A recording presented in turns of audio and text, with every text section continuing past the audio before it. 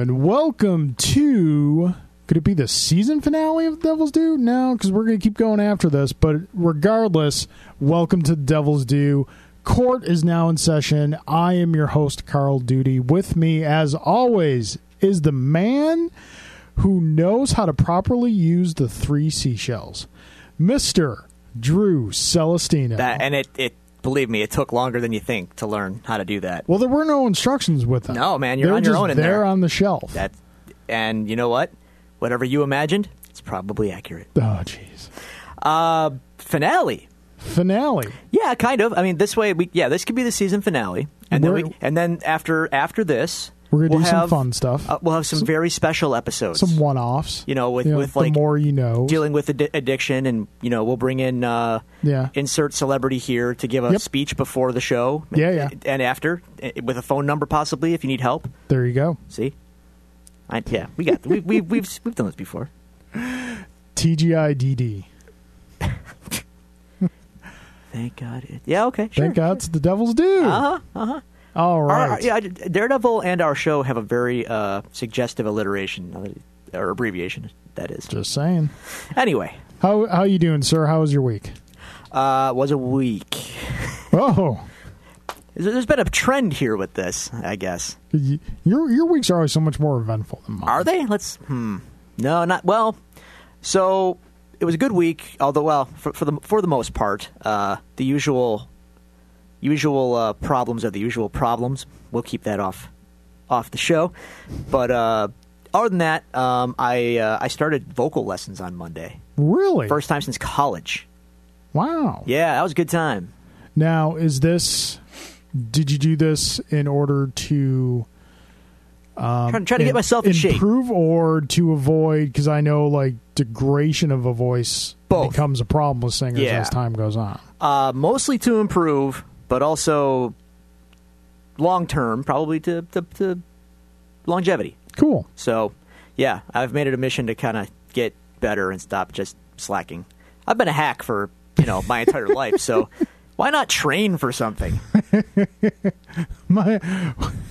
You are training for mediocrity. I'm already at mediocrity, so if I could take a step to above mediocrity, above average, that would be good. We are always trying to improve ourselves, not only here on the Devil's Due, but also in Drew's amazing metal band, The Long Cold Dark.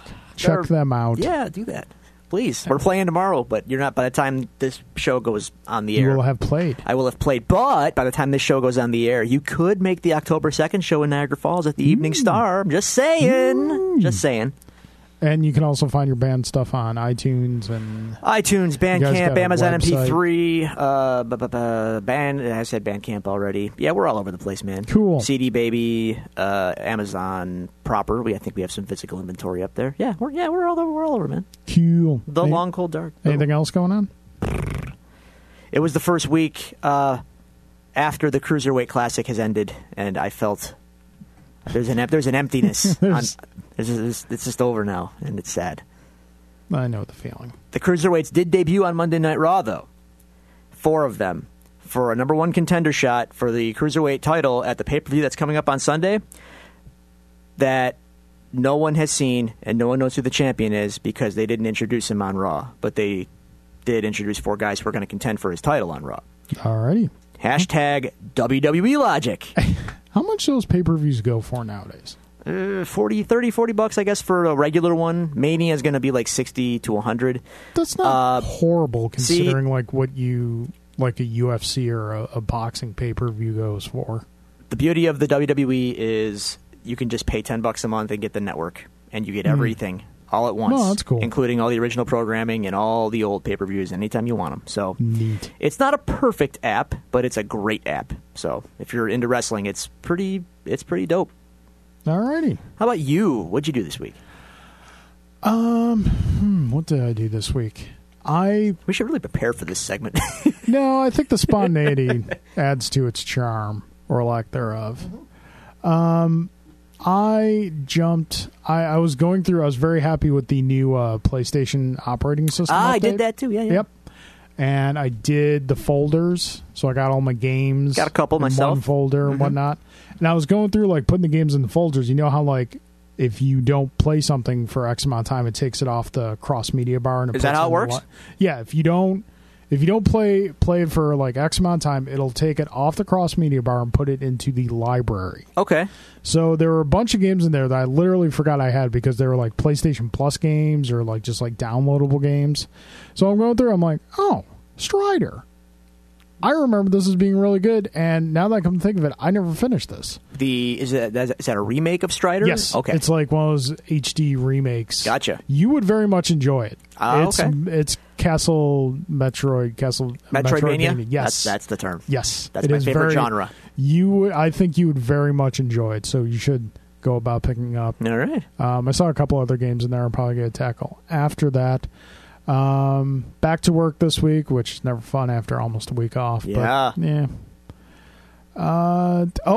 The boy. Solid Foods. Solid Foods, We had our first experiments with Solid Foods this week. 90% went well.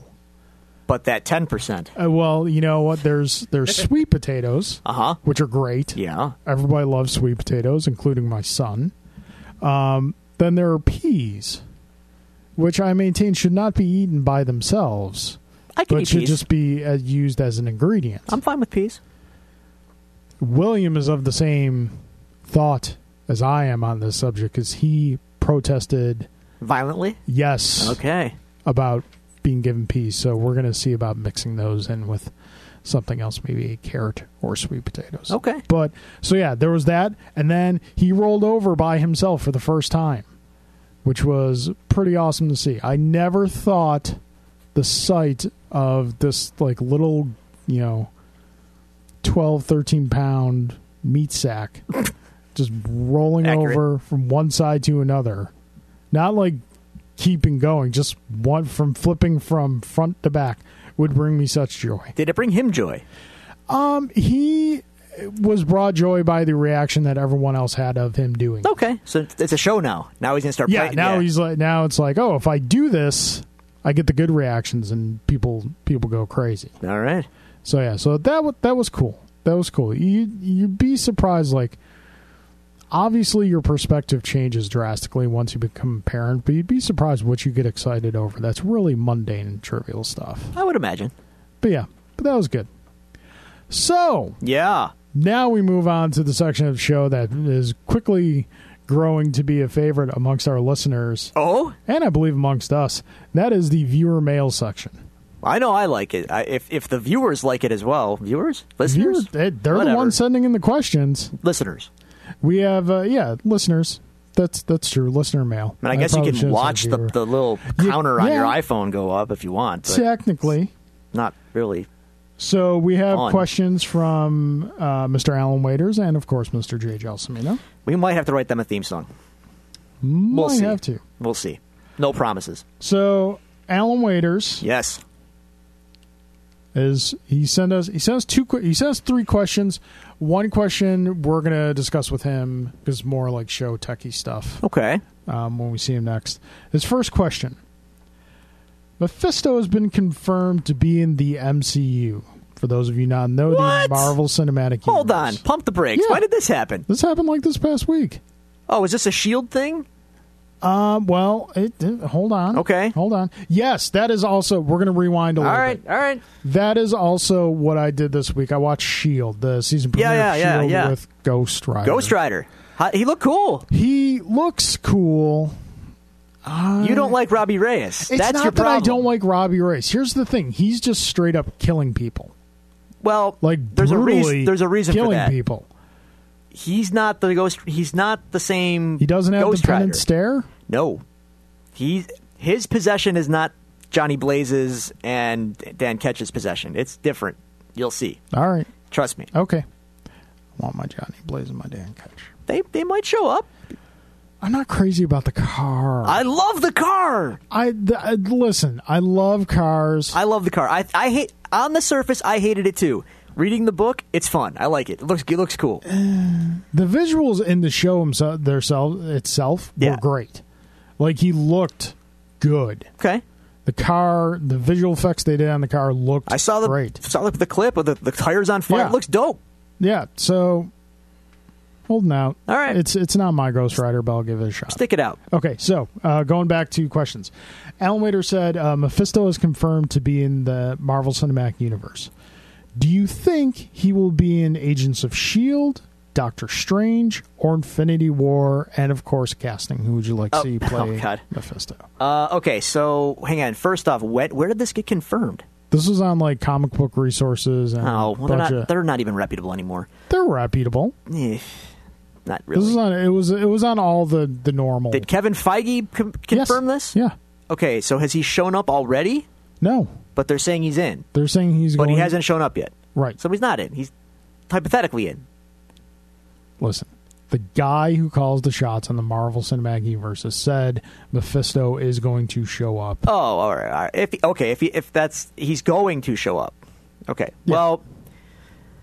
Well, it won't be on S.H.I.E.L.D. It won't... No. And even if it were on S.H.I.E.L.D., that doesn't really count. Does the Robbie Reyes Ghost Rider not have dealings with Mephisto? Not directly, not in the series that they gave him that I read, no. Okay. And plus, Agents of S.H.I.E.L.D. is canon, kinda? No, it's canon. It's canon if it's canon if Kevin Feige decides to give a crap about what they're doing on Agents of S.H.I.E.L.D., which he doesn't. It fills in the cracks between the films. That was the idea, but trust me, that in practice is... The films could not care less about the show. And the show is at the beck and call of the films. So to me, yeah, kind of it works, but in practice, it's just a show, and that's all it is. Anyway, it's okay. Casting, I would say, well, I'm sorry, he's going to show up in Doctor Strange if anything, and then if not there, definitely Infinity War.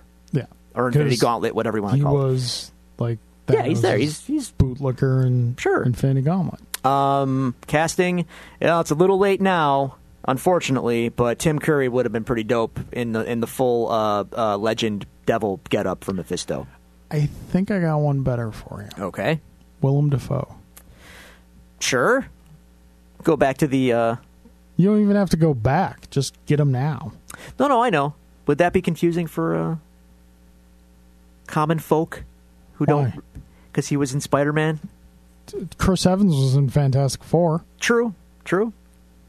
You're not confused. No, I'm not, but I'm not most people. Sorry, most people, but this is America we're talking about here. Okay. Superman, Batman, gonna fight Captain America. All right, here's Alan's next question. Difference. Okay, go on. This one you're going to have to tackle completely. This is a little niche-y. I hope all these guys listen to the show, but it's a little niche-y. Okay, I like niche. Drew. Yes. With Halloween coming soon. Yes. What superhero or supervillain cosplay costumes is best befitting the bros of Bro Day? Start with J. Gelsomino. J. Gelsomino should be... Oh, God. Shatterstar. Just because of the hair. Yep. The unkempt mane coming out of the headgear would just be magical on Jay. There you go. Go on. Rapid fire. No, that was the question. Oh, that's it? Yeah. He's saying all the guys who go to your Bro Day thing. But he just named Jay. Anyone else? He said start with. Start with Jay. Oh, God, okay. Mike and Tim Book are both very tall gentlemen. Tough call. Due to them being brothers, they're not twin brothers, though. I was going to say the Mauler twins from Invincible, but... Tomax and Zaymont? Yeah, but they're a little big for that. And they're not twins. Who are some notoriously tall heroes? I think the only hero that's known for his height is Wolverine. Well, they can't Puck. do that. Crap. Well, actually, wait a minute. What about some of those Image guys? Like the format for the Image 90s team? So you want to go like Youngblood? Something like that, because the format was every 90s Image team had a guy with claws, a guy with a cybernetic arm, and then one big guy. That was like the rule. They all had to have that trifecta. Yeah. So they could be one of the big guys. I don't know who. All right. Badrock, maybe? Sure. One of them? Fine. Cool. Don't you mean Bedrock? OG.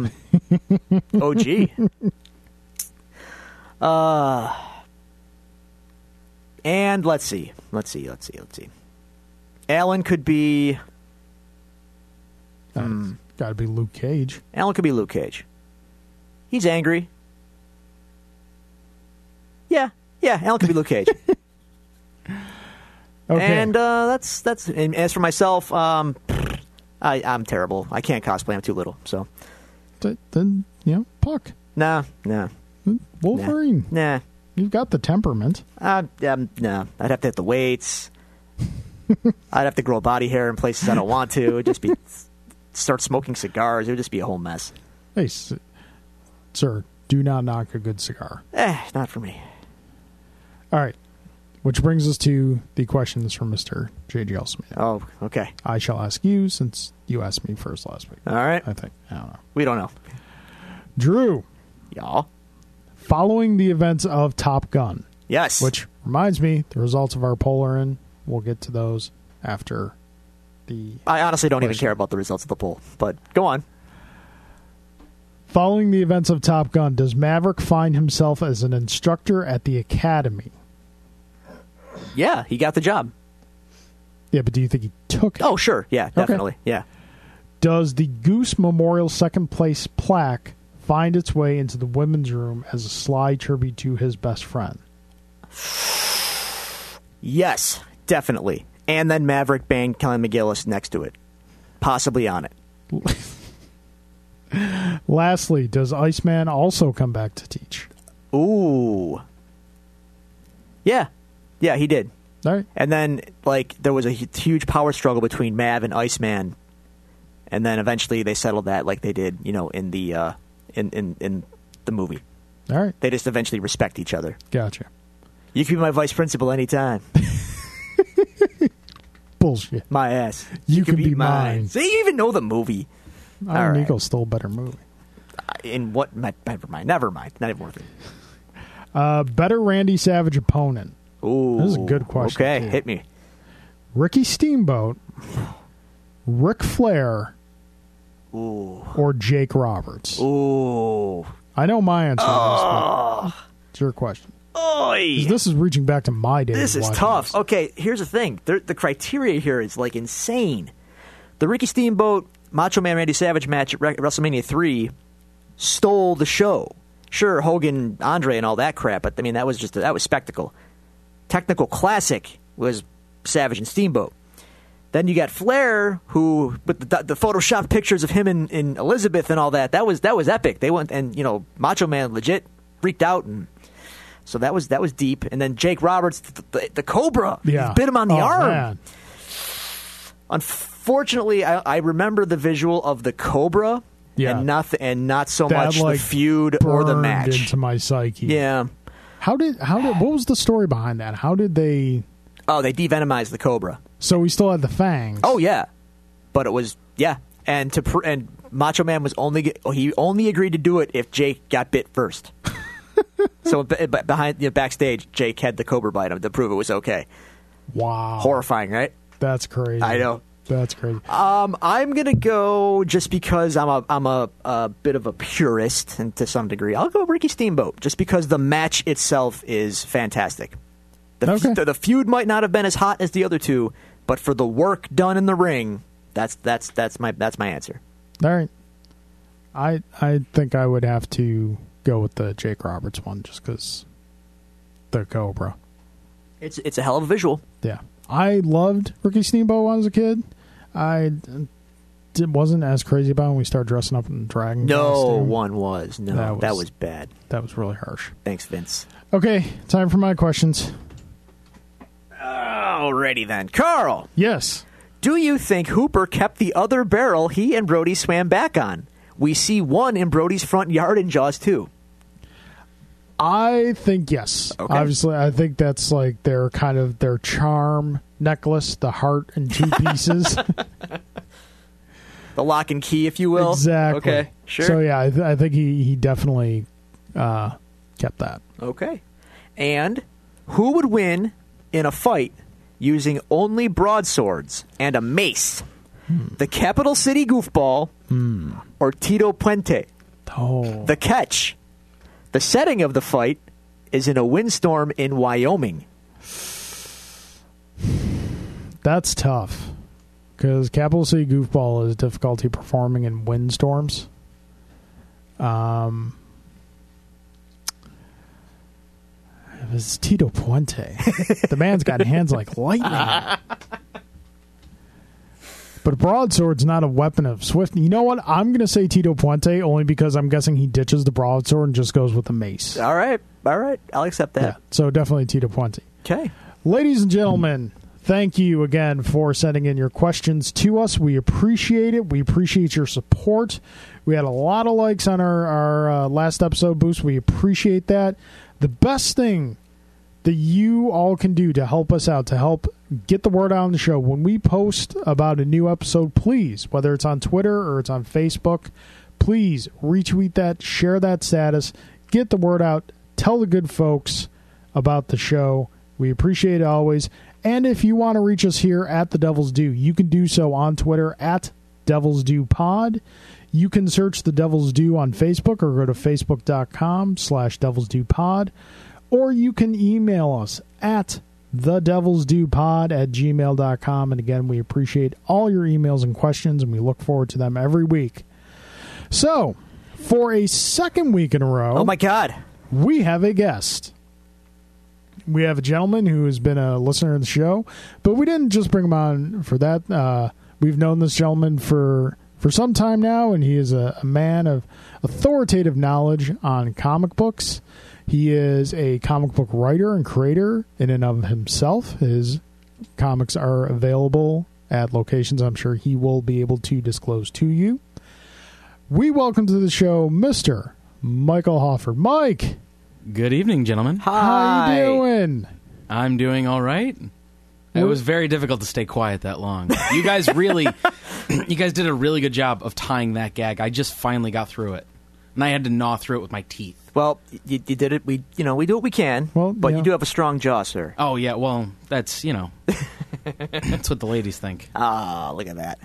We brought out the gimp. Yes. Yes, it's great to finally be on. I know that I've been name-checked a couple of times, so I'm glad that people will finally be able to put these dulcet tones with the name.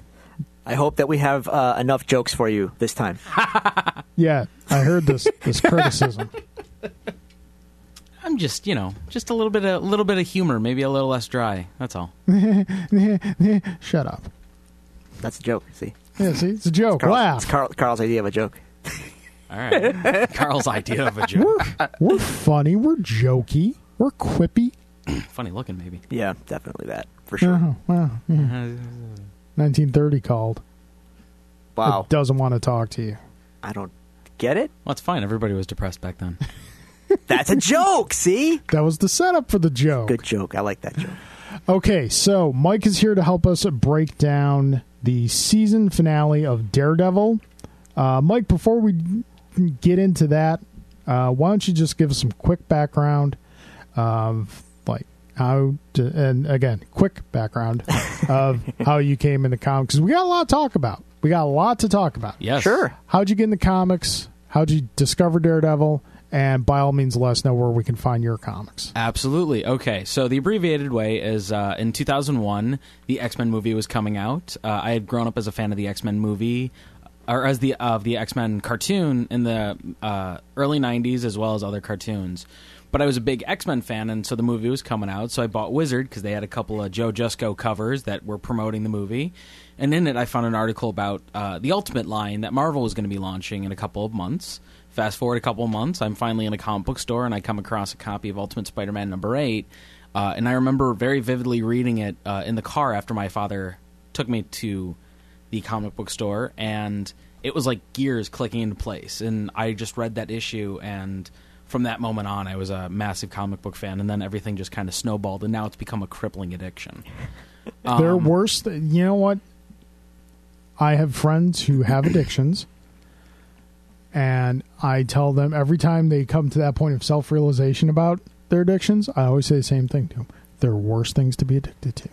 That is true. I mean, the only chance I have of dying from comics is if all of my long boxes fell on me, but thankfully they would probably crush me into some sort of paste instantly. So, That's a lot of long boxes. I can relate. I'm a little. It's almost at triple digits. That's a little terrifying. Yeah, that's a problem. Yeah, I hope you never have to move. Well, I hope that I only ever have to move once. Take it from me. I moved once with many less than you, but around 15 long boxes. Oh, that was not fun. I only want to move once. Good call. I only want to move those once. Yeah. And the terrifying thing is, like, should I have to move those again, chances are I'll have more long boxes. Yeah. It might be time to be like, hey, buddies, yeah. I bought you a pizza. Help me move my boxes. As a fan, I will say sometimes you got to know when to call the herd. No. Okay. I respect Mike and that. I have discussed that. I respect that. Times. Like, he will never. No. Although I think when he gets a little bit older, he starts. What have I done with my life? I'm just saying, man. Priorities change. You know that dark X-Men run is not going to have Listen, the it's only value 5 to issues. you. It's not taking up that much space. And then my involvement with Daredevil. Daredevil's actually one of my 3 favorite comic book characters of all time. You're in good company then. Yes. The other 2 being Batman. But nothing wrong with that. He's No. my second favorite all-time character. And Captain America. He's in my top 3. So Yeah. Drew's second all-time favorite character. Actually, although Daredevil's the only one of those characters that isn't yet represented on my body. I have a bat symbol tattoo on my right arm, and I have a Captain America shield on my left. I sense a Daredevil piece. I have a good one. It's you go. just a matter of money, time, and sadly, because of what I do for work, placement. Yeah. It's almost in the worst place, but I know exactly where. You should get foggy on your head. But I first came across Daredevil through the series Daredevil Yellow. It was actually coming out right around the time I got into comics. I bought the first 2 issues at the same time, and it was the combination of Tim Sale's gorgeous ink-washed artwork and Jeff Loeb's fantastic distillation of Matt and Foggy and Karen down to like their core essentials in those first 2 issues that I immediately fell in love with the character. Started buying the series, the regular ongoing series, which at the time was written by Bob Gale and drawn by Phil Winslade and Luke Ross. And then after that run was done, Brian Michael Bendis took over his epic run, and I've been a massive fan of the character ever since. Cool. Awesome. And your own comics that you create. Yes, I have. Tell us a little bit about those and where we can find those. I have 2 short stories up on my website, michaelhoffertjr.com. That is Michael, the traditional spelling, Hoffert, Hoffert, jr.com. And I have 2 short stories. One is called The Event, A Tale of Alien Visitation, which is, we always knew that aliens were out there. This is a story about what happens when they finally come back. And then the other one is called Press Pass, which is about a reporter in a small African nation state and him trying to get out of the country. Alrighty. There you go. Yes. Awesome. And yes, please check those out, and if you like them, maybe you could donate some money. That'd be nice. Money's good for Yes. creative efforts. Trust me. Writing comics when nobody is backing you is very difficult. Well, writing them would be easy. It's getting them made, Well, yes, which would be difficult. It's the getting them drawn part. Yep. Because it's easy to write things, but then you're like, oh man, nobody's going to want to read these scripts. Nope. And then you gotta grease the wheels with an artist, and that is expensive. Yes, sir. Alrighty. Thanks for sharing that info with us. Gentlemen, it's time to rustle some papers. This is the finale. This is the finale. This episode 13, entitled Daredevil. Only took 13 episodes, but Daredevil's here now. You got to build anticipation. You sure do. They really built a lot of anticipation. And yet those it worked. It did. It really did. I think after we get through our traditional episode breakdown, we're going to discuss the season as a whole. Yeah, I got thoughts. Thoughts and impressions. All right, so we open up at Ben's funeral. No. Do either of you know what song they were playing? No. Oh, damn it. I looked it up. It's on the IMDb page, but I didn't make a note of it. I do give them credit for not doing the stereotypical Amazing Grace or something equally, Evanescence, maybe, Hey, man, in 2003, that was awesome. Plenty of time to get into that in episodes to come. So, yeah.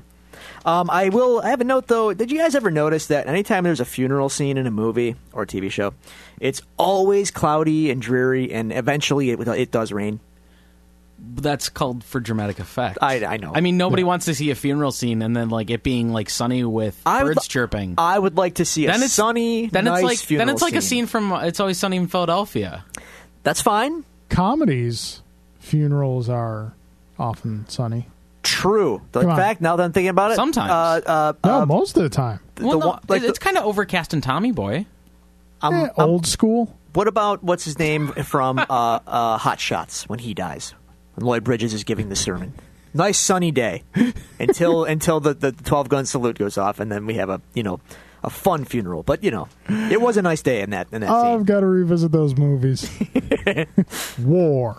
It's fantastic. That was in 2, and he was also in RoboCop. Yes, he was. Wait, did you say And he's Top also Gun George or Clooney's cousin. Hot Shots? Hot Shots, my friend. I thought I heard Top Gun. No, but that might have been just because I heard it before. I do love them both, so it's possible. Those are great movies. I put a survey out in the field on Twitter of what our viewers felt the better movie was, Top Gun or Iron Eagle. Go on. We got a total of 7 votes. I was one of them. This pool is way too shallow, but go on.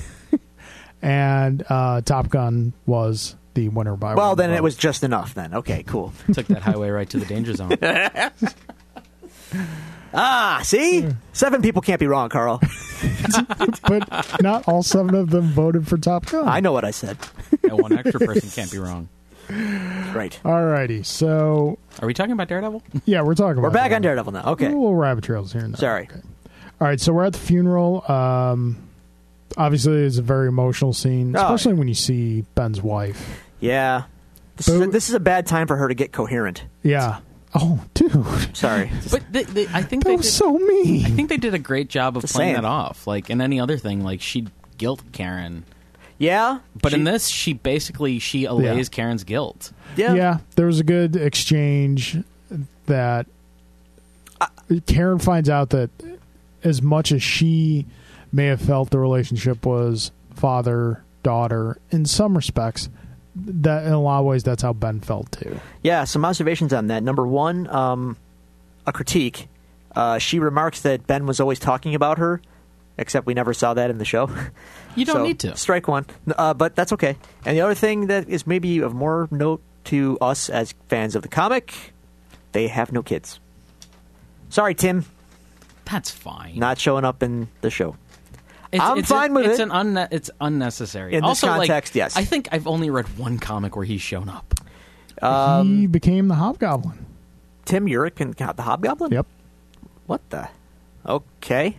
Yeah, and I believe when did this happen? This happened last year or 2 years ago. Wow. All right. Yeah, he became the Hobgoblin. I believe he is the Hobgoblin to this day. Well, that's a bummer. Yeah. Not as bummer as the redesign of the suit was. Comics, everybody. They gave him wings. I don't know if you guys talked about this, but did you guys talk about how the choice to kill Ben? Yes, we covered that last week. Yeah. We agree with it. We felt that ultimately it took the comic readers out of a safe place with characters. Yeah. Well, I think it also kind of belays they didn't know that they were going to be doing a season 2. The original plan of these was to do one season of each and lead into the Defenders, and then Daredevil was such a success, which is kind of something that you guys will probably touch on in season 2. But Karen kind of fills the Ben Urich role, right. With the story purpose, which. I mean, as a fan, I would have preferred Ben alive because I liked the actor. I loved the actor they got to play him, and I loved. Oh, he was great. He was fantastic. But the show, it needed stakes. Yeah, and you needed to surprise the comic readers too. Yeah, totally. Suddenly you're off balance. You're like, oh my god, I can't believe they exactly killed Ben. Yep. What else could happen? Exactly. Now you get the sense that no one is safe. Yep. So, okay, we see that. We've got a nice exchange between Karen and Ben's wife. And then we see that Matt is handling this like a good Catholic boy. I made that glad note we too. all made the same note. He blames himself. Like a good Catholic boy. And That bad, huh? That bad. Yeah. Matt's guilt is at an all-time high. And that kind of comes with the hero's journey. Yeah, I suppose. When there's a casualty in the war, you blame yourself. I also know that you and I also, like, when we watched that first episode, like, you and I were chuckling mighty hard at every time there was a remark about Catholicism. Yeah, well, Drew was too. He was there too. I'm no stranger to the Catholicism. I know, but I remember Carl and I specifically, like, it tickled us. Hey, you can't shy away from it. It's core to the character. Yeah. You know? Yeah. And it's one of the things I like about the show is that they address it. So, okay, funeral's done. Find herself at the Nelson and Murdoch offices. Real quick, though. Yes, sir. Well, no, we're at the offices, but... well, actually... Karen... See, Ben's dead. Matt blames himself, naturally. Yeah. Karen, though, gives the shifty eyes to the editor at the funeral. Yeah, she's throwing some shade his way, but that will... he's in Fisk's pocket. Yeah, we'll find out. We'll see that in a little bit. I also would like to point out that this episode was written and directed by Stephen Knight, who took over as showrunner after Drew Goddard left to go do the aborted Spider-Man Villains series. Thank God they canceled that. Well, yeah. It's funny how things work out, isn't it? But like, I actually think Stephen Knight did a great job of taking over from the very fantastic. Well, that'll pay off more setup. next season. But did Goddard come back for season 2? No, he might have come back in the writers' room, but not as showrunner. Okay. And then Stephen Knight, though, Knight didn't come back though. He didn't come for season 2 at all. As far as I know, no. I think they raised up two of the writers to be showrunners, who are also going to be showrunners on Defenders coming out. Okay, all right. Alrighty. So at the Nelson and Murdoch offices, Drew, as you mentioned, Karen suspects the editor of the Daily. Yeah. The Bulletin. The Not Daily Bugle. Hey man, Ben's dead, so all bets are off here. It's the Bulletin now. They're both kind of questioning where's Foggy. He was noticeably absent from Ben's funeral. Karen is still clearly afraid of Fisk. And Matt is still determined to keep her safe. Yep. They're slowly building the Matt and Karen thing. Yeah. They're taking their time with it, which is okay. I'd go so far as to say we haven't really noticed it much at all since, it's been a couple episodes since they've really winked at it at all. I think just mainly because these characters haven't been in as much contact as they normally have been prior to Matt getting his butt handed to him by Nobu. And prior to that, though, they had that one scene where Karen was thinking about Matt when Mrs. Cardenas was talking about Foggy, and it was kind of like a wink. Her mind is on one guy, But since then, that has been it's been more Matt and Claire. Yeah, which I'm all about, but I don't think it's going to happen. Yeah, I mean, Matt will nail anything that moves. Oh yeah, we've established that Matt is Matt gets around. Yes. I believe I sang the song like a record, baby. Yeah. Oh, please don't. He doesn't always bad thoughts. He doesn't always lead himself with his cane as much as he does his stick. See what I did there? I see it. Oh dear Lord. Matt doesn't, but I do. So not a lot really happening in this scene other than that. So I think we're safe to move on unless you gentlemen. No, I actually just because this is obviously the first time I've been on. I just want to say that Charlie Cox is awesome as Matt Murdock. Well, yeah. You guys can have said it for a while. I just wanted to add in my 2 cents. No, that's fine. I think the casting as a whole is strong. It's one of Marvel's best assets, I think, is their casting. Absolutely. They do a great job. I think their Netflix shows, on the whole, continue that. Yeah, totally. There's not a weak link in any of the shows. Some people argue Foggy's weak. I enjoy him. I disagree. Yeah, I disagree. Curtis Hanson is great. I think he's great too, but Fulton some people... Reed all the way, man. See, I know. Some people think, though, that he's a little weak. But that's also, he plays Foggy. I know. I know. Like, all of the idiosyncrasies that you could say are weak parts of him as an actor, I would say, no, that's Foggy Nelson. Yeah, more or less. Anyway. Yeah. All right. Charlie Cox is awesome. Yes, he is. We're a fan of the Cox. At the Fisk's apartment... Go on. We see a very quick scene here in Fisk's apartment. Vanessa is there recuperating.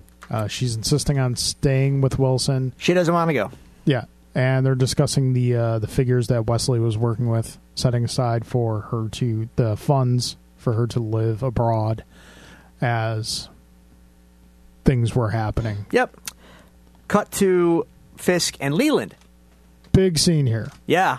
Big okay. scene. I have a lot of... a lot happens, but there's a little, again, things that I've been thinking about all along now that are coming into play. This is a great scene. Leland's playing it cool. You know, you own the block, you own the neighborhood, you can do whatever you want on your property. You won. Yay. You got to make up the heroin, but hey, otherwise, you beat everybody. Go team Fisk. And Fisk says, yeah, great, but, you know, I got some financial matters we got to talk some about. Numbers that are out of place. Yeah. And at that point, Leland knows the gig is up. Well, he tries to play it off. He tries, and but he's like, it's a shell game. Bad at it. He's not bad, but he can't Fisk control is too his far ahead of him. He can't control the jittering hand or the cold sweat that he's in. Yeah, shaking hands sink ships. Like, Leland, did you pee a little there just now? Although there is, I don't remember if this is the first time that you hear it, but he does make an interesting comment. Well, it might be what I'm thinking of, maybe. But he confesses. Yeah, and at that point I figured, okay, he's just going to roll over and accept his fate. Oh no. So. Yeah, me and Gao, we've been working against you, but she's in the wind. I don't know where she is. But don't try messing with me. I've got Hoffman stashed away. He will rat on you in a heartbeat if I don't call every 24 hours to my boys. I've got half your money. See ya! Hoffman, not Hoffert. That's correct. Leland, you sly dog you. Yeah, Leland shows some balls that he has been reluctant to display. I think perhaps he has forgotten about a certain car door. Well, yeah, there is that. Well, also remember, he wasn't there for the car door. He just heard about it. But he heard word of it, though. And he also mentions, maybe this is what you're going to say, he mentions his son. Again. He has mentioned it before, and I have brought it up, and the only reason I do bring it up, because this Owlsley that we see in this show isn't quite the owl as we know him in the comics. No I'm wondering, claws. right, so I'm wondering... Does his son, maybe, Easter egg, could be, I don't know, come back in a future season as the owl proper? Or maybe in Defenders. Or whatever. But yeah, just... I'm thinking the villain in the Defenders is probably going to be Fisk with the Hand. Little tag team? Yeah. That'd be interesting. Okay. But they could also throw the owl... Yeah, Leland, they could. Marvel's like 90% done pretty good on their outfit designs, superhero outfit designs. They have a good batting average. I'm curious what your 10% is. I'd have to think or is it just margin of error? Just not only just margin of error, but just like little things here and there. Like I think you could do the wings on Cap's I think helmet. they do. I think they do like a good enough job. Actual wings coming out of the helmet. Cap's colors can be a little bit brighter. I think they tried that in the Avengers and they got scared because they derped the mask, which is a shame because I actually think the Cap's outfit in Avengers was fine except for the goofy mask they gave him. Yeah, but what are you gonna do? Yeah, I definitely hope if they bring in the owl proper as we know him from the comics that there's a little revamping done to his look. 'Cause we posted a picture of the owl in the comics. It's a little goofy. Page. I'm sure they will. I mean, it's basically like you mashed up Wolverine with Phantom of the Opera. Give him a green overcoat, and I'm happy. How about that? Yeah, green overcoat and some sort of claw mechanism. Yes, that's all we need. Okay, so my note here is don't tase me, bro. Not only don't tase me, bro, but don't tase him in the ear. Like you hit me in the freaking ear. Yeah, I was gonna say it's like Fight Club. Like you hit me in the ear. And again, and I said this before when Matt accosted him in the parking ramp. Leland, buddy, in your line of work, get a gun, dude. Like, exactly. Get a friggin' gun. Well, he's not used to being his own muscle. He's like me, bro. He's like a leech. He hooks onto the muscle. Given his situation, especially with Fisk and how he's going behind his back, I want to go on this dark. I'm going in this dark alley with the guy that I'm going to blackmail. Yeah. Take a gun. Sometimes people in high stress situations make stupid decisions, as we see. Yeah. I also noticed something else when they're fighting. At one point, and if you look at the poster, the gentleman in the face paint and the bath towel to point out we are at Monte Carlo Studios here this week. We're not in Drew's Cobra Island Studios. And I have a Street Fighter poster hanging up. At one point, Fisk gives Owlsley a torpedo. It's like a Honda torpedo. He just straight up dives at him. I would have marked hard if he gave him the 100-hand slap, but and then gives him the bath shaft. towel. Yeah, because don't you remember his original? It's like a robe, but that he wraps into. Well, his stage is a waist. bathhouse, which isn't weird at all. So it's a bath robe that he wraps around. Gotcha. Okay. His waist. Gotcha. E Honda. I didn't realize that. Looks I right. thought it was just some kind of ceremonial thing, but it's okay. No. So Fisk is fighting Owlsley. Don't interrupt me from talking about Street Fighter. Them street fighting words. Or something. Okay, so Fisk kills Owlsley. Yeah. Gives him the shaft. Throws him down an elevator shaft. It doesn't seem to be... Am I the only one that didn't notice that the elevator didn't seem to be so far down that the fall would have been He was an old fatal? man. Okay, Tell you all what, right. We'll go find a shaft. We'll throw you down. We'll throw Also, you down there. we don't know how he Experiment. landed. He could have landed on his neck. Okay, all right. Yeah. All right, so Fisk kills Owlsley, then gives the order to comb the city, locate Hoffman, and put a bullet in him. Yep. Fisk is getting ornery, as we will see later on. He's a caged rat. It's time to... Yeah. Yeah, all loose ends have to be tied up. It's time to settle family business. Exactly. If you will. Exactly.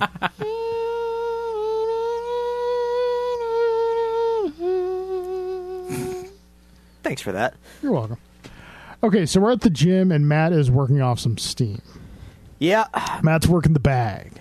Work the bag. Work the bag. The punching bag, that is. Yes. Yeah. Yes. Foggy Lest we- walks in. Okay. Gotta clarify. Now showed the funeral, as he remarks. And Matt, is a little upset, giving the heavy bag some... Yeah. He's giving it some work. Yeah. And Foggy kind of remarks, I know you've been coming here. I just stayed out because I figured it was something to do with you and your dad. Yeah. Well, that's nice. Now I know it's something else. Yeah. And as we find out, Marcy delivers the goods. By the way, good And the documents. good for Foggy. Yes, we yes. definitely good. Good for you. Attaboy, Fog. Attaboy. We're happy for Fogg. Yeah. Listen, I haven't been here. Thought you listened to the show. He's do. You said but we weren't funny. I thought you listened to the show. I do, but I'm a couple behind. He's hitting way above his average right I now. only update my Oh, iPod yeah. once a month. I think we can. Well, you need to switch that to weekly then, sir. It's very difficult. You need to switch it to weekly. I have to make sure that I have enough for when this isn't important to the show. I just work here, so. So yeah, Foggy still wants to use the law to take down Fisk. Yes. Do we think Foggy's being a little naive here at this point? At this point, obviously we know what happens in the rest of the episode, but at this point, do we think Foggy is maybe being a little naive? No. But Foggy also doesn't have the whole picture completely either. Even though he does at this point know that Matt is the devil of Hell's Kitchen, he doesn't realize how big everything is yet. All right. I don't think he's being naive either. An enterprise as big as Fisk's has to have leaks in it, and Foggy is steadfast that they will find them and they will bring him down. And we see that this scene is also a mending of the fences. Little bit. Between Matt and Franklin. They're getting there. There. The brothers are coming back. They're mending fences. Yeah. Cut to the police station. Mahoney. Stop by my mom's cigars. Not Gutenberg, by the way. Yes, not Police Academy. Carrie Mahoney. There's no podium joke that I wouldn't get until years later. Nope. Nope. Isn't that amazing? Yeah, years later I was like, oh my god. I was told that this isn't an explicit show, so I'm not going to say what the joke is. But Yeah. No, we're with you. Well, you say Police Academy podium joke, and those who know. And yeah. It's like watching Ghostbusters as an adult versus when also didn't get that until much later. Mind bending. But it never affected me as a kid. No, I know. Yeah, because it's like Everybody's like, well, this is why the new one's better. And it's like, I just went over my head as a kid. Yep. It's like when you were a kid and you were watching like the old Warner Brother cartoons from like the 30s and 40s. There are jokes that totally over your Or like head. all the jokes in Boy Meets World as a kid, which years later, as I'm in my 20s watching it again, and I'm like, oh my God, the parents are always having sex. I missed out on that show, so I couldn't tell you. Yeah, I'm the right age for it. Yeah. Hoff's a youngin'. Youngin', I'm like a year and a half away from being 30. This is a bit of a sore spot for Carl. Really? Not so much for You're me, a though. year and a half away from being 30. Listen, do you remember what it was like to almost be 30? Didn't it scare the hell out of you? So long ago, I don't remember. It was more recent for me. No, I was all about it. Yeah, well, shut up. Okay. I embraced it. It scares me. Nah. You'll be fine. Okay, so we're at the police station. Matt and Foggy are trying to find out from Mahoney some more information. They're trying to do that with cigars. Uh-huh. Urick's apartment came back clean. Squeaky clean. So Not even clean. Urick's Yeah. fingerprints were found. So they essentially ghosted Ben Urick. Yep. Now, some officers exit the... And Fisk's mom is also MIA. Yeah. No proof that she Yes. was at that house up in upstate Right. New York either. Fisk tying up all loose ends, cleaning up his mess. Yep. Clearing the board, as it were. And some officers exit the police station on their phone. And Matt, being Matt, can hear what they're saying. Yep. And the hunt for Hoffman is on. I would think that the burner phone would have been the dead giveaway. Yeah, a cop with a flip phone. Yeah. I mean, then again, maybe they're just more convenient for cops. I don't know. Maybe. The only time I've seen a flip phone is in Sons of Anarchy when they do their back dealing. Yeah, so. burners are a dime a Yeah. dozen on that show. Yeah. I never watched Sons of Anarchy. I don't know. I'm almost done. I need to finish it. Okay. My goal is to hit that before Luke Cage starts. Alrighty. Don't go out of your way, but if you have time, Gotcha. I got 6 episodes left. ride it out at this I point. was a fan of the show. Yeah. Anyways,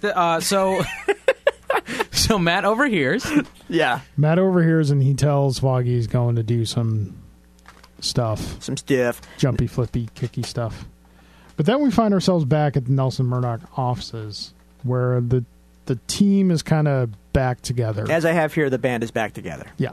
And everyone's chummy again. And they're doing detective work. Yeah. Yeah, they're doing detective work, and it's not what I like what the actors did here is that yes, they're back together, and yes, everyone's chummy again, but it's clearly not like it was before. Right. There's no going home again exactly. The but performances here show that there's still some strain going on, and they're working towards moving forward and rebuilding what they once had. Right. And you also get a unified sense on the idea of the devil in Hell's Kitchen. Like Foggy is no longer against him. Well, he knows Yeah. who he is now. Well, no, but but this is the first time that you've had the three of them together, and Karen has always been gung-ho because he saved Karen. Right. But now you have Foggy also being on the side. Granted, yes, that's because he knows that his best friend Yeah. is the devil, but Yeah, and they almost have a little slip up of Matt's identity. It's close. It's close. They fumbled through it, but you know, you like have to be an a little, old vaudeville shtick. little more careful. It's with that. down by the the alley. Exactly. Yeah. The one. The one down there, the alley. Yeah. That one. So they Matt figures out that they have figured out where Owsley was keeping Hoffman. Mm-hmm. See, now that Hoffert's actually here, I'm having to be more diligent about not saying Hoffert. And I keep expecting you to say my name.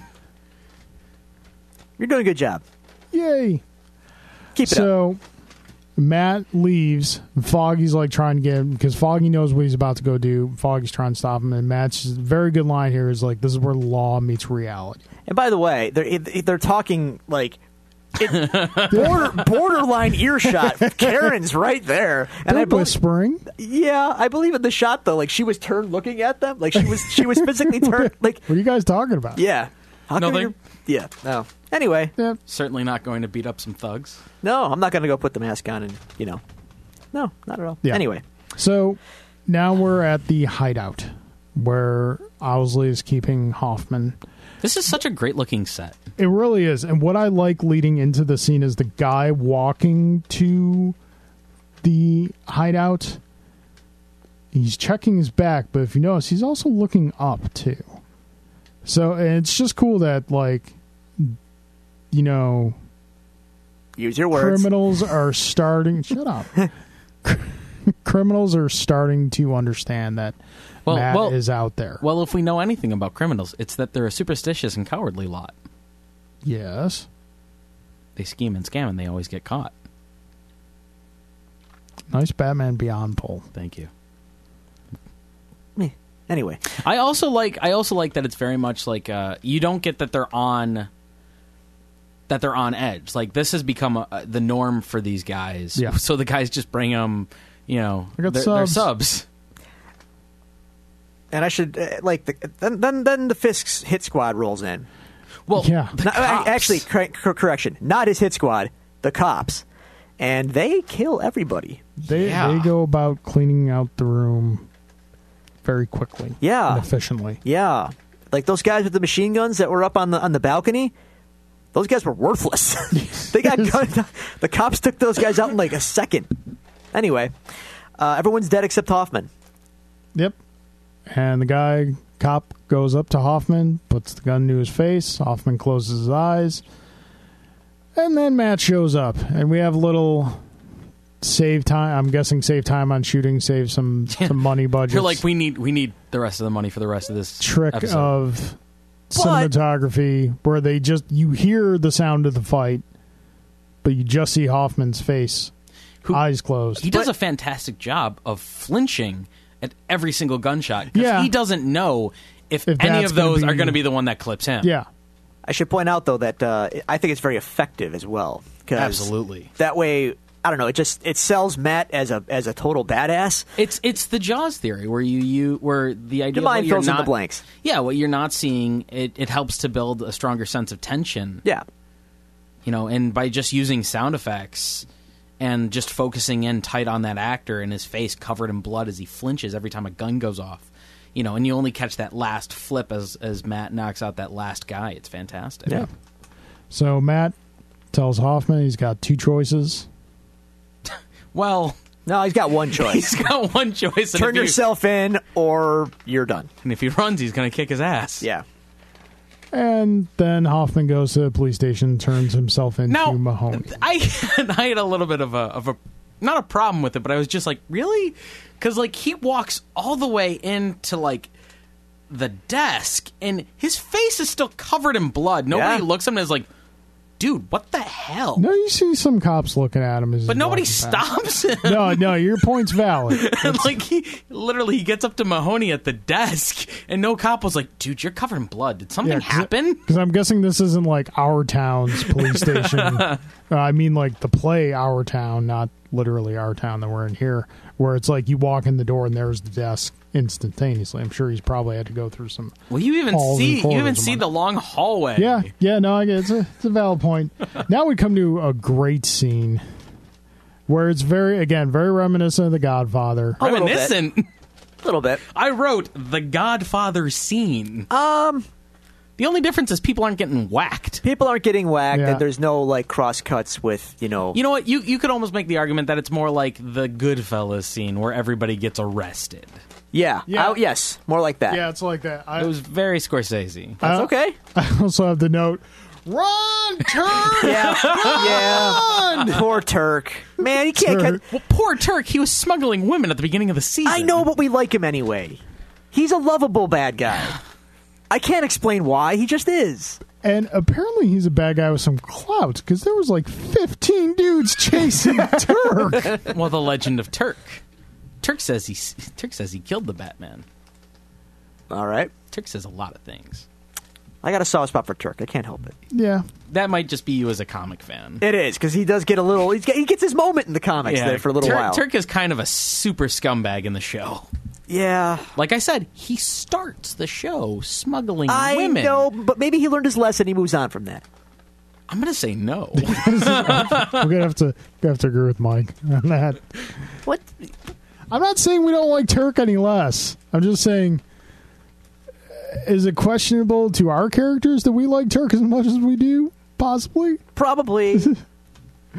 I don't know. He's got charm. I can't explain it. No, He's a lovable loser. Listen. I'm with you, but I understand his point. I like Turk in the comics as well, but in the show, I was like, ooh, that's very skeevy. So all the King's men fall.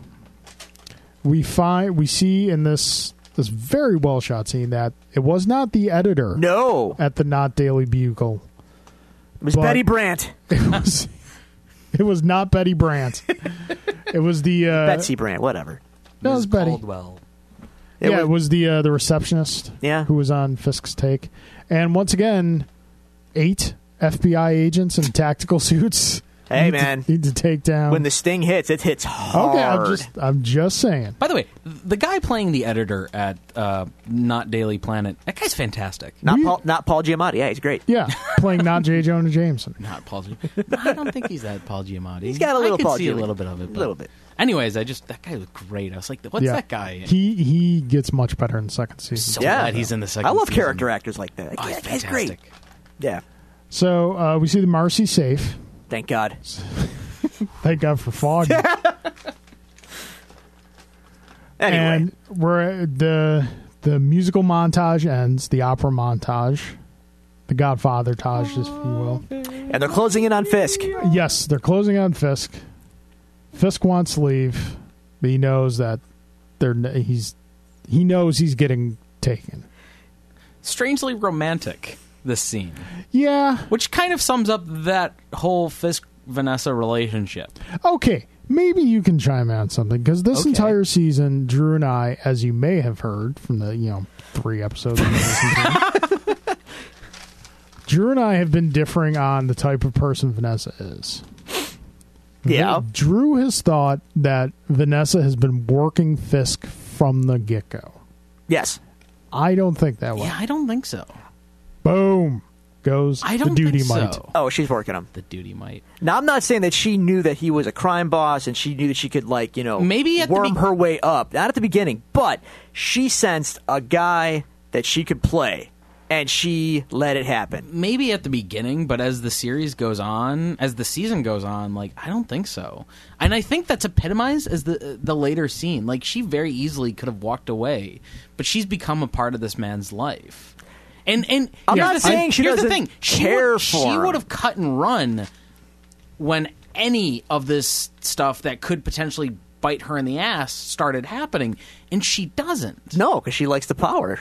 I don't think that's it, though, because you're seeing Fisk losing his power at this moment, and she stays by his side. I think she genuinely loves him, whether or not it started out that way. She even says, I've been with rich and powerful people. What makes you any different? And Fisk kind of proves himself to her in a weird way. It's also part of the humanizing of Fisk, which I think is one of the strengths of the show.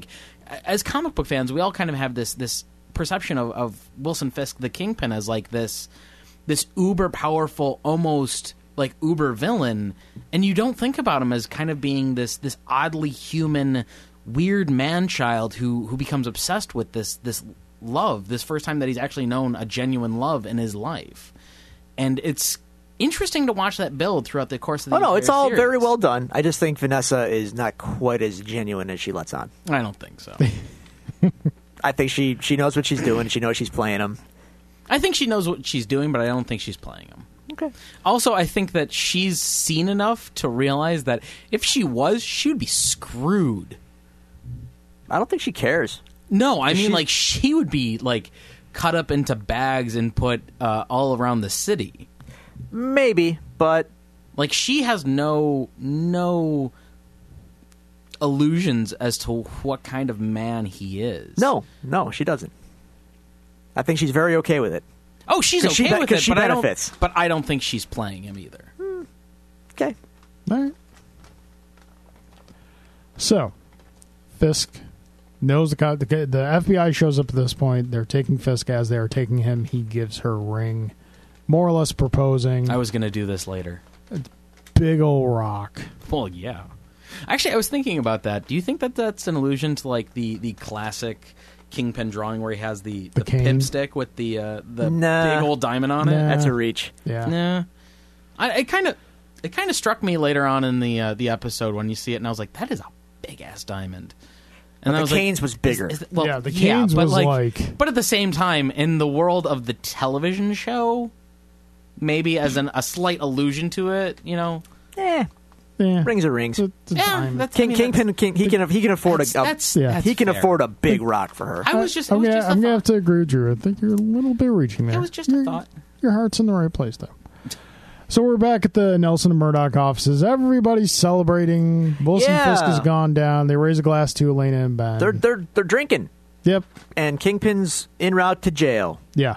But- Let's talk about this scene. This Okay. scene is great. This scene is the culmination of his journey throughout this entire season. Yeah. This is the point where Wilson Fisk realizes who he is completely. This is, as I have noted, this is the Jules in the diner scene. Yeah. Yeah. Oh, I can see that. He That's relays a really Bible good- story where he then ponders what it actually means and his place in the story. He relays the story of the great. Good Samaritan, Yep. and all this time he thought he was the Good Samaritan, but he realized now, no, I am the ill intent. I am the ill intent. This scene is this is the best Fisk scene in the season. I am the tyranny of evil men. There you go. Yes. And the performance is just incredible. I also think this scene serves as kind of serves two purposes. Like it serves as kind of like the culmination of Fisk's arc, but I also think it serves as like him slyly telling those two guards, like, You're boned, guys. well, Yeah. you're boned or you can help me. Maybe. I didn't pick up on that so much. Because I think he knows what's coming. Oh, of course he does. And I think that the whole purpose of that is for him to realize, for him to make those guards realize just how effing powerful he is. well, the one guard is already on the take, isn't he? You know, I was going to raise that question I later don't on. think do he we, is. Do we think he was on take, or do we think he made a decision at that point, I think he made a knowing what decision. was going on? I don't know, man. That's a hell of a decision to kill a fellow FBI agent. I know it's the heat of the moment, but that's pretty I think serious. it's one of those things you can kind of look at either Yeah. way. All right. You can take either way. Well, that's but- also kind of why I thought that might be the reason why he gives this whole speech. Well, one of the reasons why he gives this whole speech. Yeah. You know. Could be. So, So, as I note here, so we knew that Fisk had the cops in his pocket. yeah. His frigging army attacks. He's got guys with tactical suits. Yeah, like. Although they can't hit a damn Bro. thing. Oh, wait. Can we give those guys some tactical suits, bro? Scott Snyder, listen. Scott. Zack Snyder. Sorry. They both There's screwed no up Batman there's no in a lot of ways. exceptional explanation. Zach, listen. Bro. Zach, Tactical. listen, the Batman suit in and of itself is tactical, Zach. You don't need to have a tactical suit. But, bro, it's got sunglasses, bro. Wait, I just thought that they just put him in a night owl suit from Watchmen. We talked about this. Yeah. And as I remarked to Carl, do you think he even knows that he's ripping his own stuff off? No. That's what I said. I know. He has no idea. He's an idiot. So yeah, Fisk's tactical SWAT, his own SWAT team shows up and just mows down the cops. Oh, my God. Like 40 cops died. Yeah, well, the one cop wasn't very smart standing up. No, the one tactical Fisk guy wasn't very smart because he stood up on the roof of a car with a shotgun. Yeah. Might as well, I like to wear think that neon guy had a signs vest and on. shoot here. But yeah, they quickly take down the police escort and free Fisk. And as we mentioned earlier, the one SWAT officer, there are two SWAT officers in with Fisk in the truck, and the one shoots the other one, says, let's Well, the other get one you was out of looking here, the sir. other way. Yeah. You know what? You say that they take him down quickly, but at the same time, I'm like, okay, there's like 10 guys with machine guns, and there's like, what, 4 cops? More than that. It no. takes them a while, though. Like, considering how the way they were moving, I was just like, shouldn't they have been done sooner?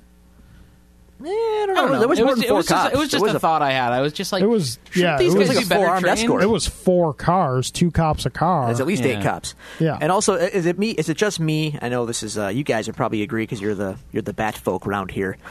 Is it hard to... you okay there? Yeah, no, I'm fine. Okay. Be careful. I got back in The show isn't insured, so, we're not liable for any damage you sustained.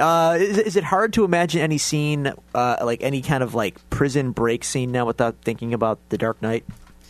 No, but that's because I've seen Heat.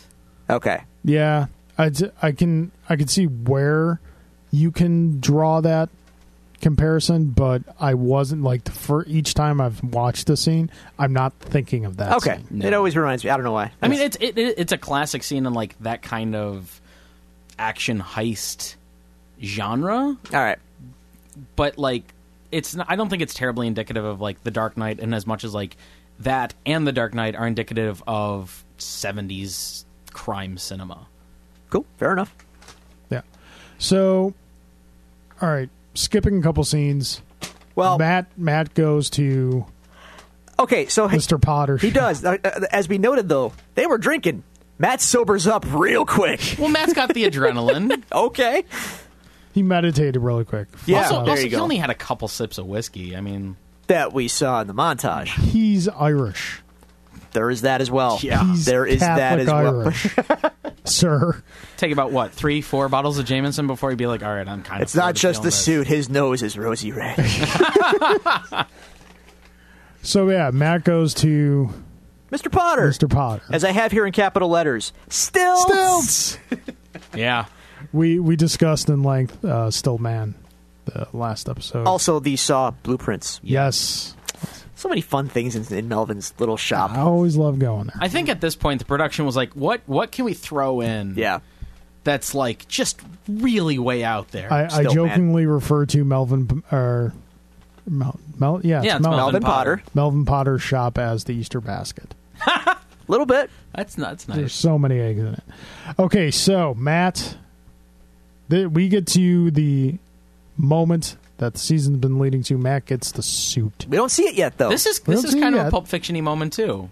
Yeah, the briefcase. If it glowed. If it glowed, yeah.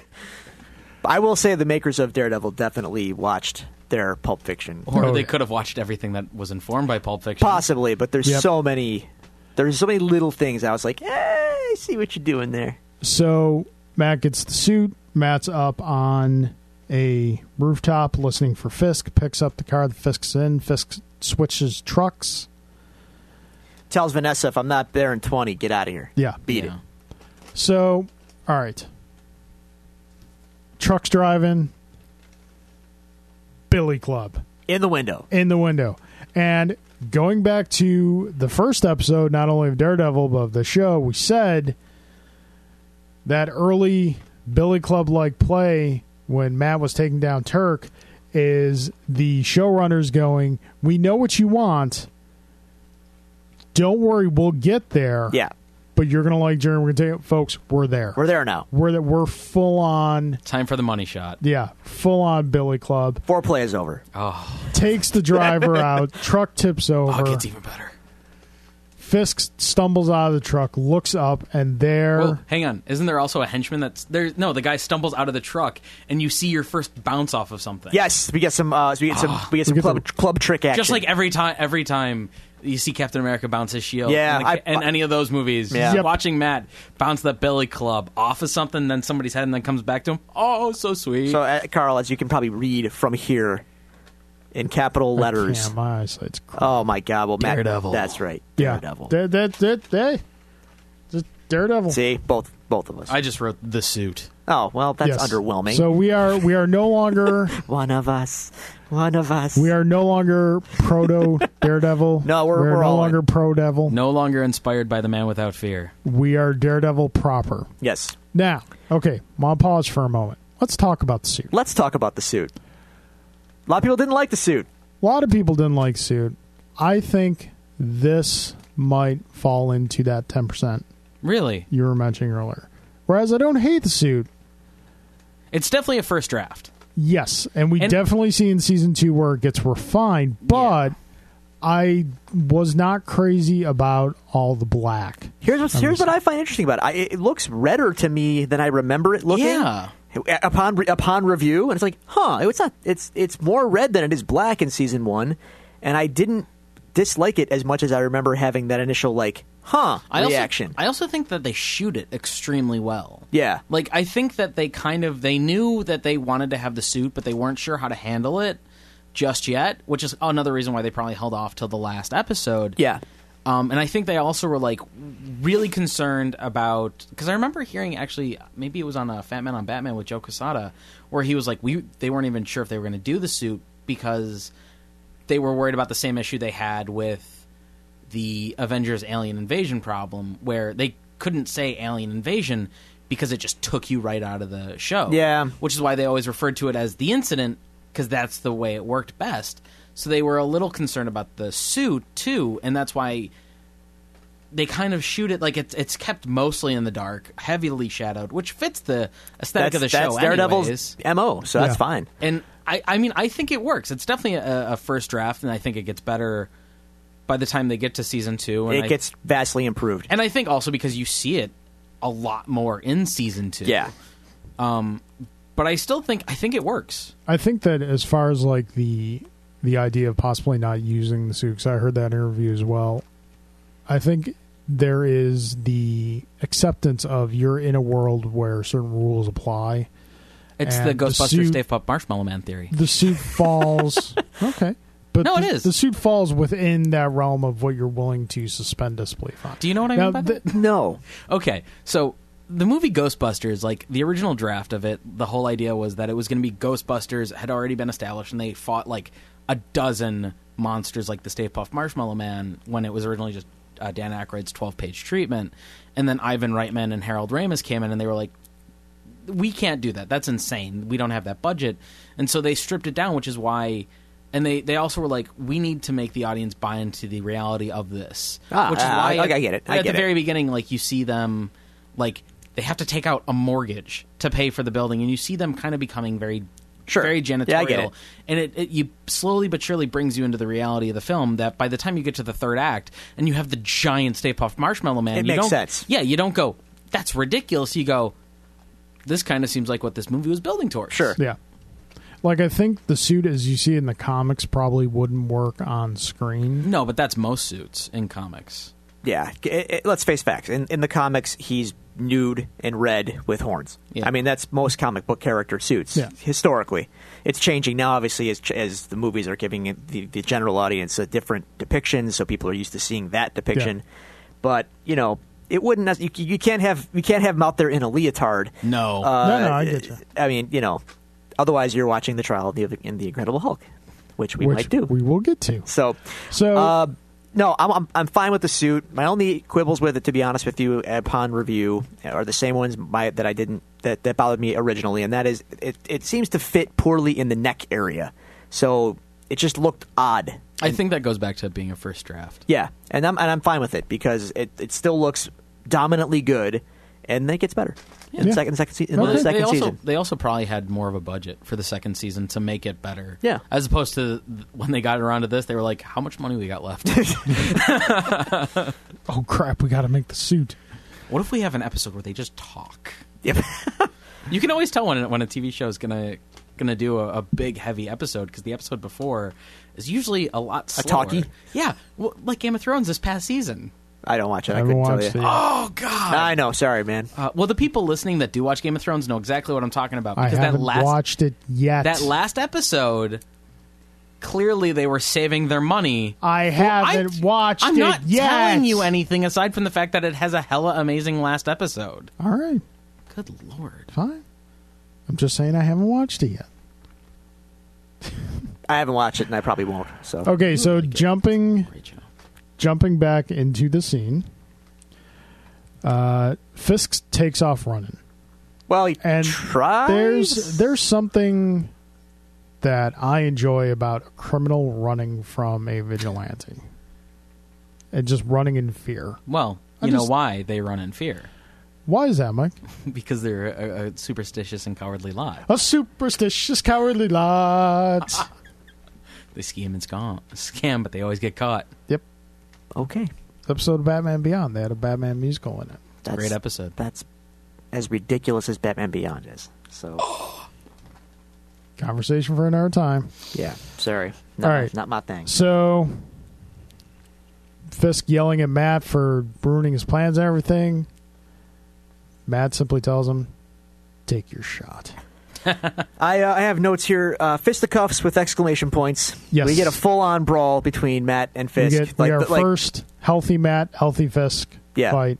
And also, Fisk is really strong, and he's really pissed. Yeah, we get a good old-fashioned gorilla monsoon, gorilla slam. Yeah. I really liked that you kind of saw their different fighting styles, if you can call it that. Where, like, Matt's a bruiser. He's got, like, boxer technique. Sure. And Fisk is just raw, rage, brute force. Yeah. Yep.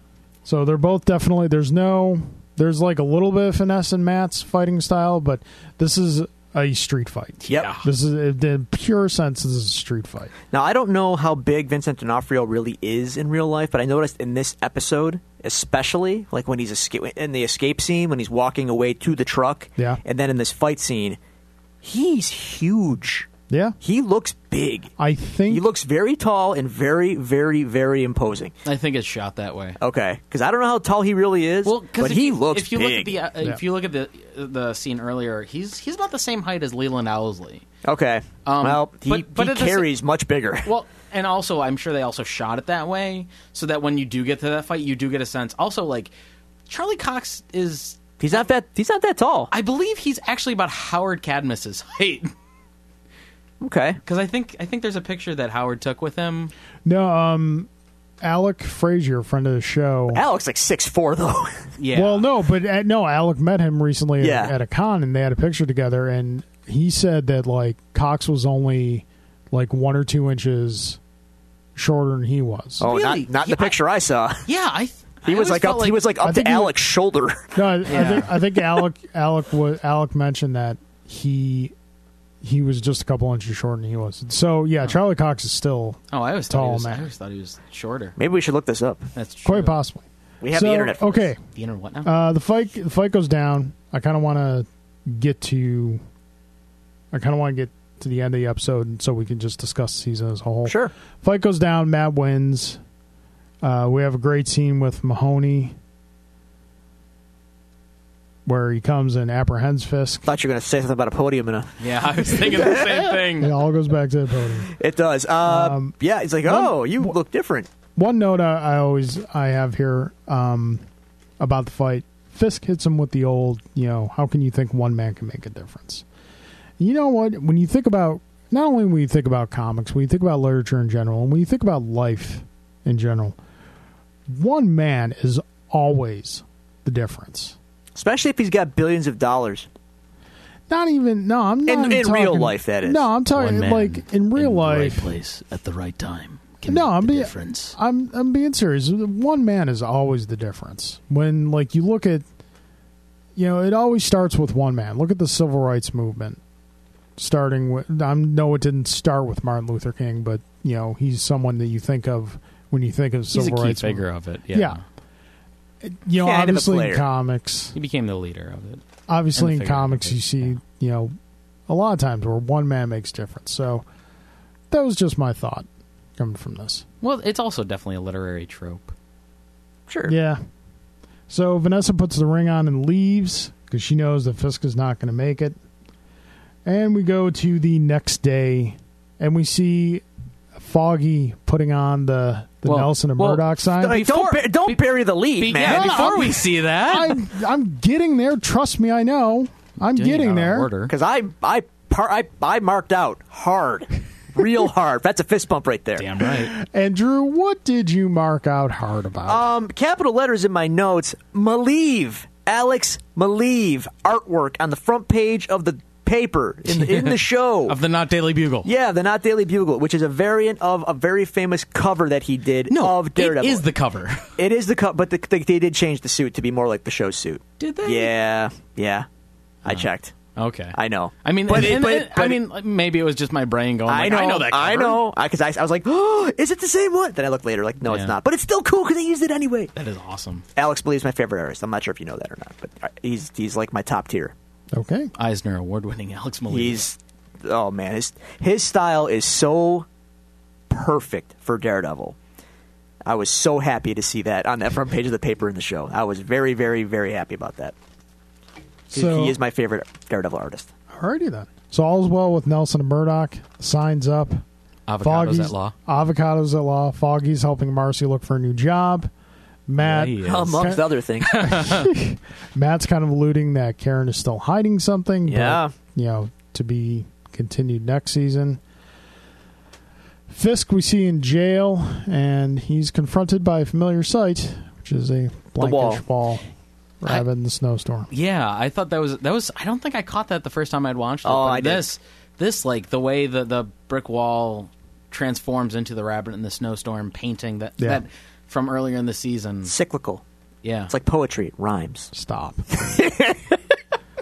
And then the episode ends with Matt on the rooftop, fully accepting his role as Daredevil. Matt's going to work. And he does hero jump. gonna go kick Off some the roof. ass. Hero jump. Like the Clubs out and everything. Yep. Which brings us to the end Credits. of this episode and the end of this season. That's Daredevil season 1. First season of Daredevil, first season of a Marvel Netflix show. Yeah. First season of what will eventually become a Netflix juggernaut. Yes. As they're just like, hey, what other Marvel characters can we do a television show? What off else you of? got? Yeah, Well, they originally said it was going to be Daredevil, Luke Cage, Iron Fist, Daredevil, Jessica Jones, Luke Cage, Iron Then Fist, Defenders. and then Defenders. But like after this, they were like, what else you got? Yeah. Well, Now- I think the expectation was they were just going to get through those 4 and then Defenders and then question marks. Yeah. When Daredevil hit, Up until Stranger Things, it It was was the like- biggest success Netflix had had. but like for no original one, programming. none of us even considered like season 2. I had no Well, we had no idea what it was going to Yeah. be like. right, and upon completion, it's like there has to be a season 2, Yeah. and the public agreed. Like people flipped out, Yeah. Yeah. rightfully so. It's not necessarily a fair comparison just because they have so much more runway to work with. When you hold Daredevil up to the Marvel Cinematic Universe, Yeah. how do you fit it in? How do you compare it? What are your thoughts on Wow, comparison on that's it? big. Me personally, it's. I don't want to like sound. Yeah, no, I'm asking I don't wanna personal sound, thoughts, not like Well, no, I don't want to sound like I'm bitter or anything. But I think it holds up better than a lot of the movies. To be honest with you, no, I agree with that. it's I do think it's the difference between you spend 13 hours with these characters it's, and them it's and a the much time, bigger story. It's the time and it's the scope. Yeah. And like Carl and I have discussed it at length before, the reason why I like Daredevil versus some of the other stuff in the Marvel Universe is this I like the street stuff. It's more personal. There's more. It's more grounded. It's more real. I can relate to the stakes a little more. I agree. And the show is an extension of that. So the movies are obviously grand and huge and sci-fi and crazy. Yeah. Daredevil, the show, is like real people on the streets, real consequences. But they also You know- they have a lot more room to play around with. Like they can spend an episode where you just kind of get to know your characters as opposed Sure. to like a movie. Like we've spent a lot less time overall with let's even say Tony Stark. Like Right. Yeah, not when you think about it. 3 movies, 3 Iron Man movies, Yeah, 2 but even- Avenger movies, but even and the Captain cumulatively, America there's Civil War. 27 hours of Charlie No, Cox's Daredevil. I'm not saying that we don't spend the same amount of time. I'm just saying that at this point, it's not as little time as you might be thinking when you No, sit but back it's and think about it. still It's still a lot there's of still time. Yeah. fairly large No, I get what you're disparity. saying. And there's a lot of arcs. There's a lot of stories. Yeah. There's a lot of beats that give you a lot more familiarity with the characters. But I mean, I would hold up Daredevil as over. No disrespect, Thor, man, but like the Thor movies, I enjoy them, but they're ultimately forgettable. Yeah, they're on the You know. weaker end of the spectrum of Yeah. the Marvel Cinematic Universe. I Like, love the original Thor, but that No, might just I be love the it, Cat Dennis but- bias. yeah, you know- a lot of people. Thor 2 is forgettable. Though, Yeah, which that's kind of bums me out. Those Sure. who tend to poo-poo the Marvel films will instantly point to Thor 1 and 2 and Iron Man 3. My that's fair, response fair. my No, that's fair. response to that is like, yes, those 3 films are on the low end of the spectrum of the Marvel Cinematic Universe, but they are still better than 90% of the other comic book films that are Absolutely, out there. absolutely. I challenge your use of the word comic book superhero films. Ooh. Unless you're counting like Road to Perdition and Ghost World in that. No, I'm counting like all of it. Comic book films. Wow. Okay. Hoff's giving the eyes. No, I just I take can give the eyes all I want. I take issue with when people say comic book films when they mean superhero films. I know where you're coming from. Because it's like saying a TV movie or a movie movie. No, you bring up good points with Road to Perdition, obviously. Comics is a medium, not a genre. Yeah, those are exactly. in the. Those are in like it's limiting to refer to it as a genre. Those are in the 10% that are better than Thor 1 and 2 and Iron Man 3. That's fair. Crow. Yeah. Easily. Crow is top tier. Very different kind of movie.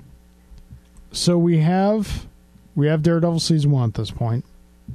We get Jessica Jones. We're about to get Luke Cage. We have Daredevil season 2. Where do you want to see the Netflix universe go beyond what is already planned? Well, me personally, I like where it is. I like it being focused on the streets and keeping these low. I don't want to say low tier, but keep these guys grounded, dealing with the fallout of the crazy world that the MCU is. But I think they can also, like, as they become more and more successful. I mean, I think like the biggest question mark right now, because we've seen what they can do. The biggest question mark is Iron Fist. Because Iron Fist's scope is significantly larger than Daredevil. It is. Because, like, you have the whole Kunlun mythology to Iron deal with Fist there. himself is a street-level character, but his mythology is much... Yeah. I mean, like, even, like, Jessica Jones and Luke Cage are kind of, like... After Daredevil, like, they're kind of, like... They're easy layups in terms of, like, you're not dealing with these massive, epic stories. You know, I mean, Jessica Jones was a very personal story about dealing with the effect that Kilgrave, the Purple Man, had on her, and we're going to see, Luke Cage basically kicking ass in Harlem, as opposed to like, hey, my father was a rich dude who decided to take my family to China to find a hidden mystical city. Like, that's kind of different from it's the rest much of different. them. And I had to fight a dragon. Yeah, to harness its chi. I had to bury my fist into a dragon's heart. And now I fight in this tournament of the 7 lands of Kunlun. They might not go that far. If they did, though, I'm on the record saying that if they're doing Iron Fist and they're going to go to Kunlun, if Fat Cobra doesn't show up, I'm going to be mad. That'd be a shame. But at the same time, like, they also could be like, we're going to do a more street-centric Danny Rand story, and then eventually get to something bigger. I would hope. Obviously, it's going to be a street-centric story to just build it up to Defenders. Yeah. But, like, after that, if there is a season 2 of Iron Fist, like, all bets are off. Sure. I like the idea of, keeping with the street-centric characters. Like, I think if Moon Knight, like, doing a mentally unstable superhero, like a superhero that has split personalities, and if you get the right creative team on that, I think that could be a really fascinating show. Could be. That's going to be hard to sell an audience on, though. Will it? I mean, like, it's kind of like I remember the poster for Guardians of the Galaxy. And what did the poster for Guardians of the Galaxy say? No, it was like Iron Man, the Incredible Hulk, Captain America, the Avengers, Guardians of the Galaxy. You're welcome. Once you get the audience, once you get their faith in you, they'll buy into a talking raccoon and a giant tree. I think if you get the audience to accept the Hand, you get them to accept Kunlun. Oh, it's not a matter of acceptance. Yeah, I think they'll be okay with Moon Knight. I had one wish for the Netflix series that I'm not going to get now. That was simply a Ghost Rider series. Well, you could still get a Ghost Rider series because because Ghost Rider is in Agents of S.H.I.E.L.D. Not Ghost Rider. Ghost Rider is, it's all Ghost Rider. But in any case, sure, you can say that all you want. I will. Marvel's calling him Ghost Rider, so that's good enough for me. Yeah. Sorry, you're going to take one of the most visually interesting characters, a flaming skull on a motorcycle, and put him in a muscle car. Whatever.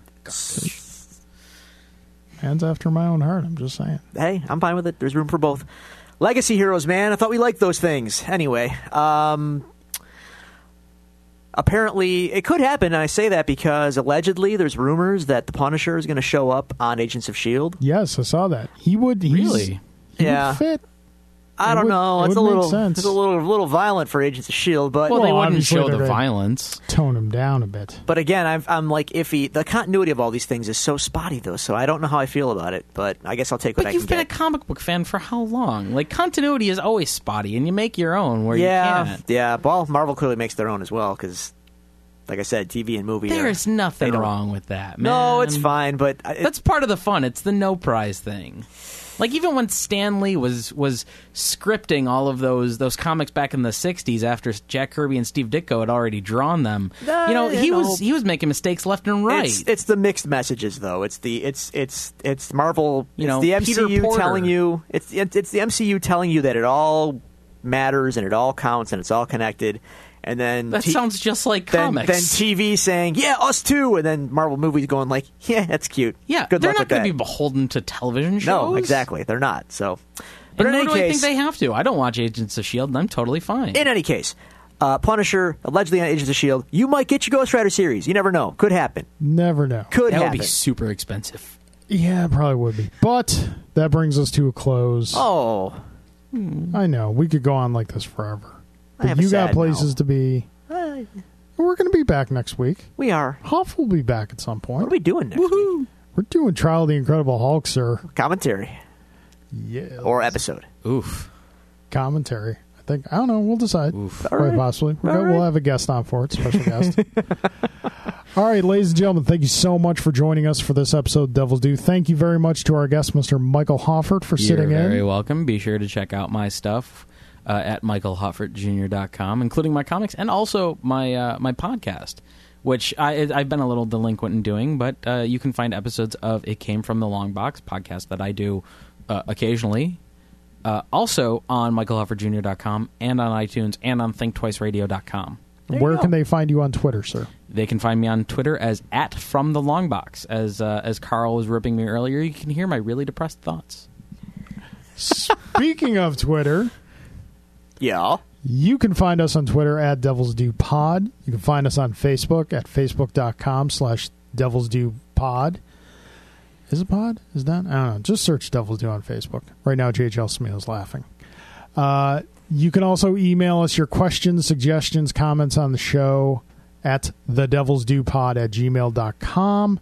Also, please thank you to those who have reviewed the show on iTunes. If you want to, please review the show. We welcome those as well. Drew, you look like you have something to say. I have an addendum to all of your shilling of our wares. Oh, yes. Yes, the big announcement. I'm so sorry. I totally forgot about this. You're shortchanging all my hard work, sir. Your extremely hard work. Yeah, it was very difficult. Not really, though. Everything that Carl just told you about, you can just go to thedevilsdupodcast.com now, and it's all there. We are all of it. website legitimate, ladies and gentlemen. We So, got us a boom. website. You can subscribe to the show. You can hit the Facebook, the Twitter, and the email all directly from the website. And there you go. Awesome. Look at that. Awesome. Technology, man. All right.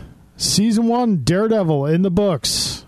Season 1, Daredevil may be over, but we are by no means over. We are just getting started. Oh, my gosh. But for right now, ladies and gentlemen, thank you for joining us. Court's adjourned. Court's adjourned.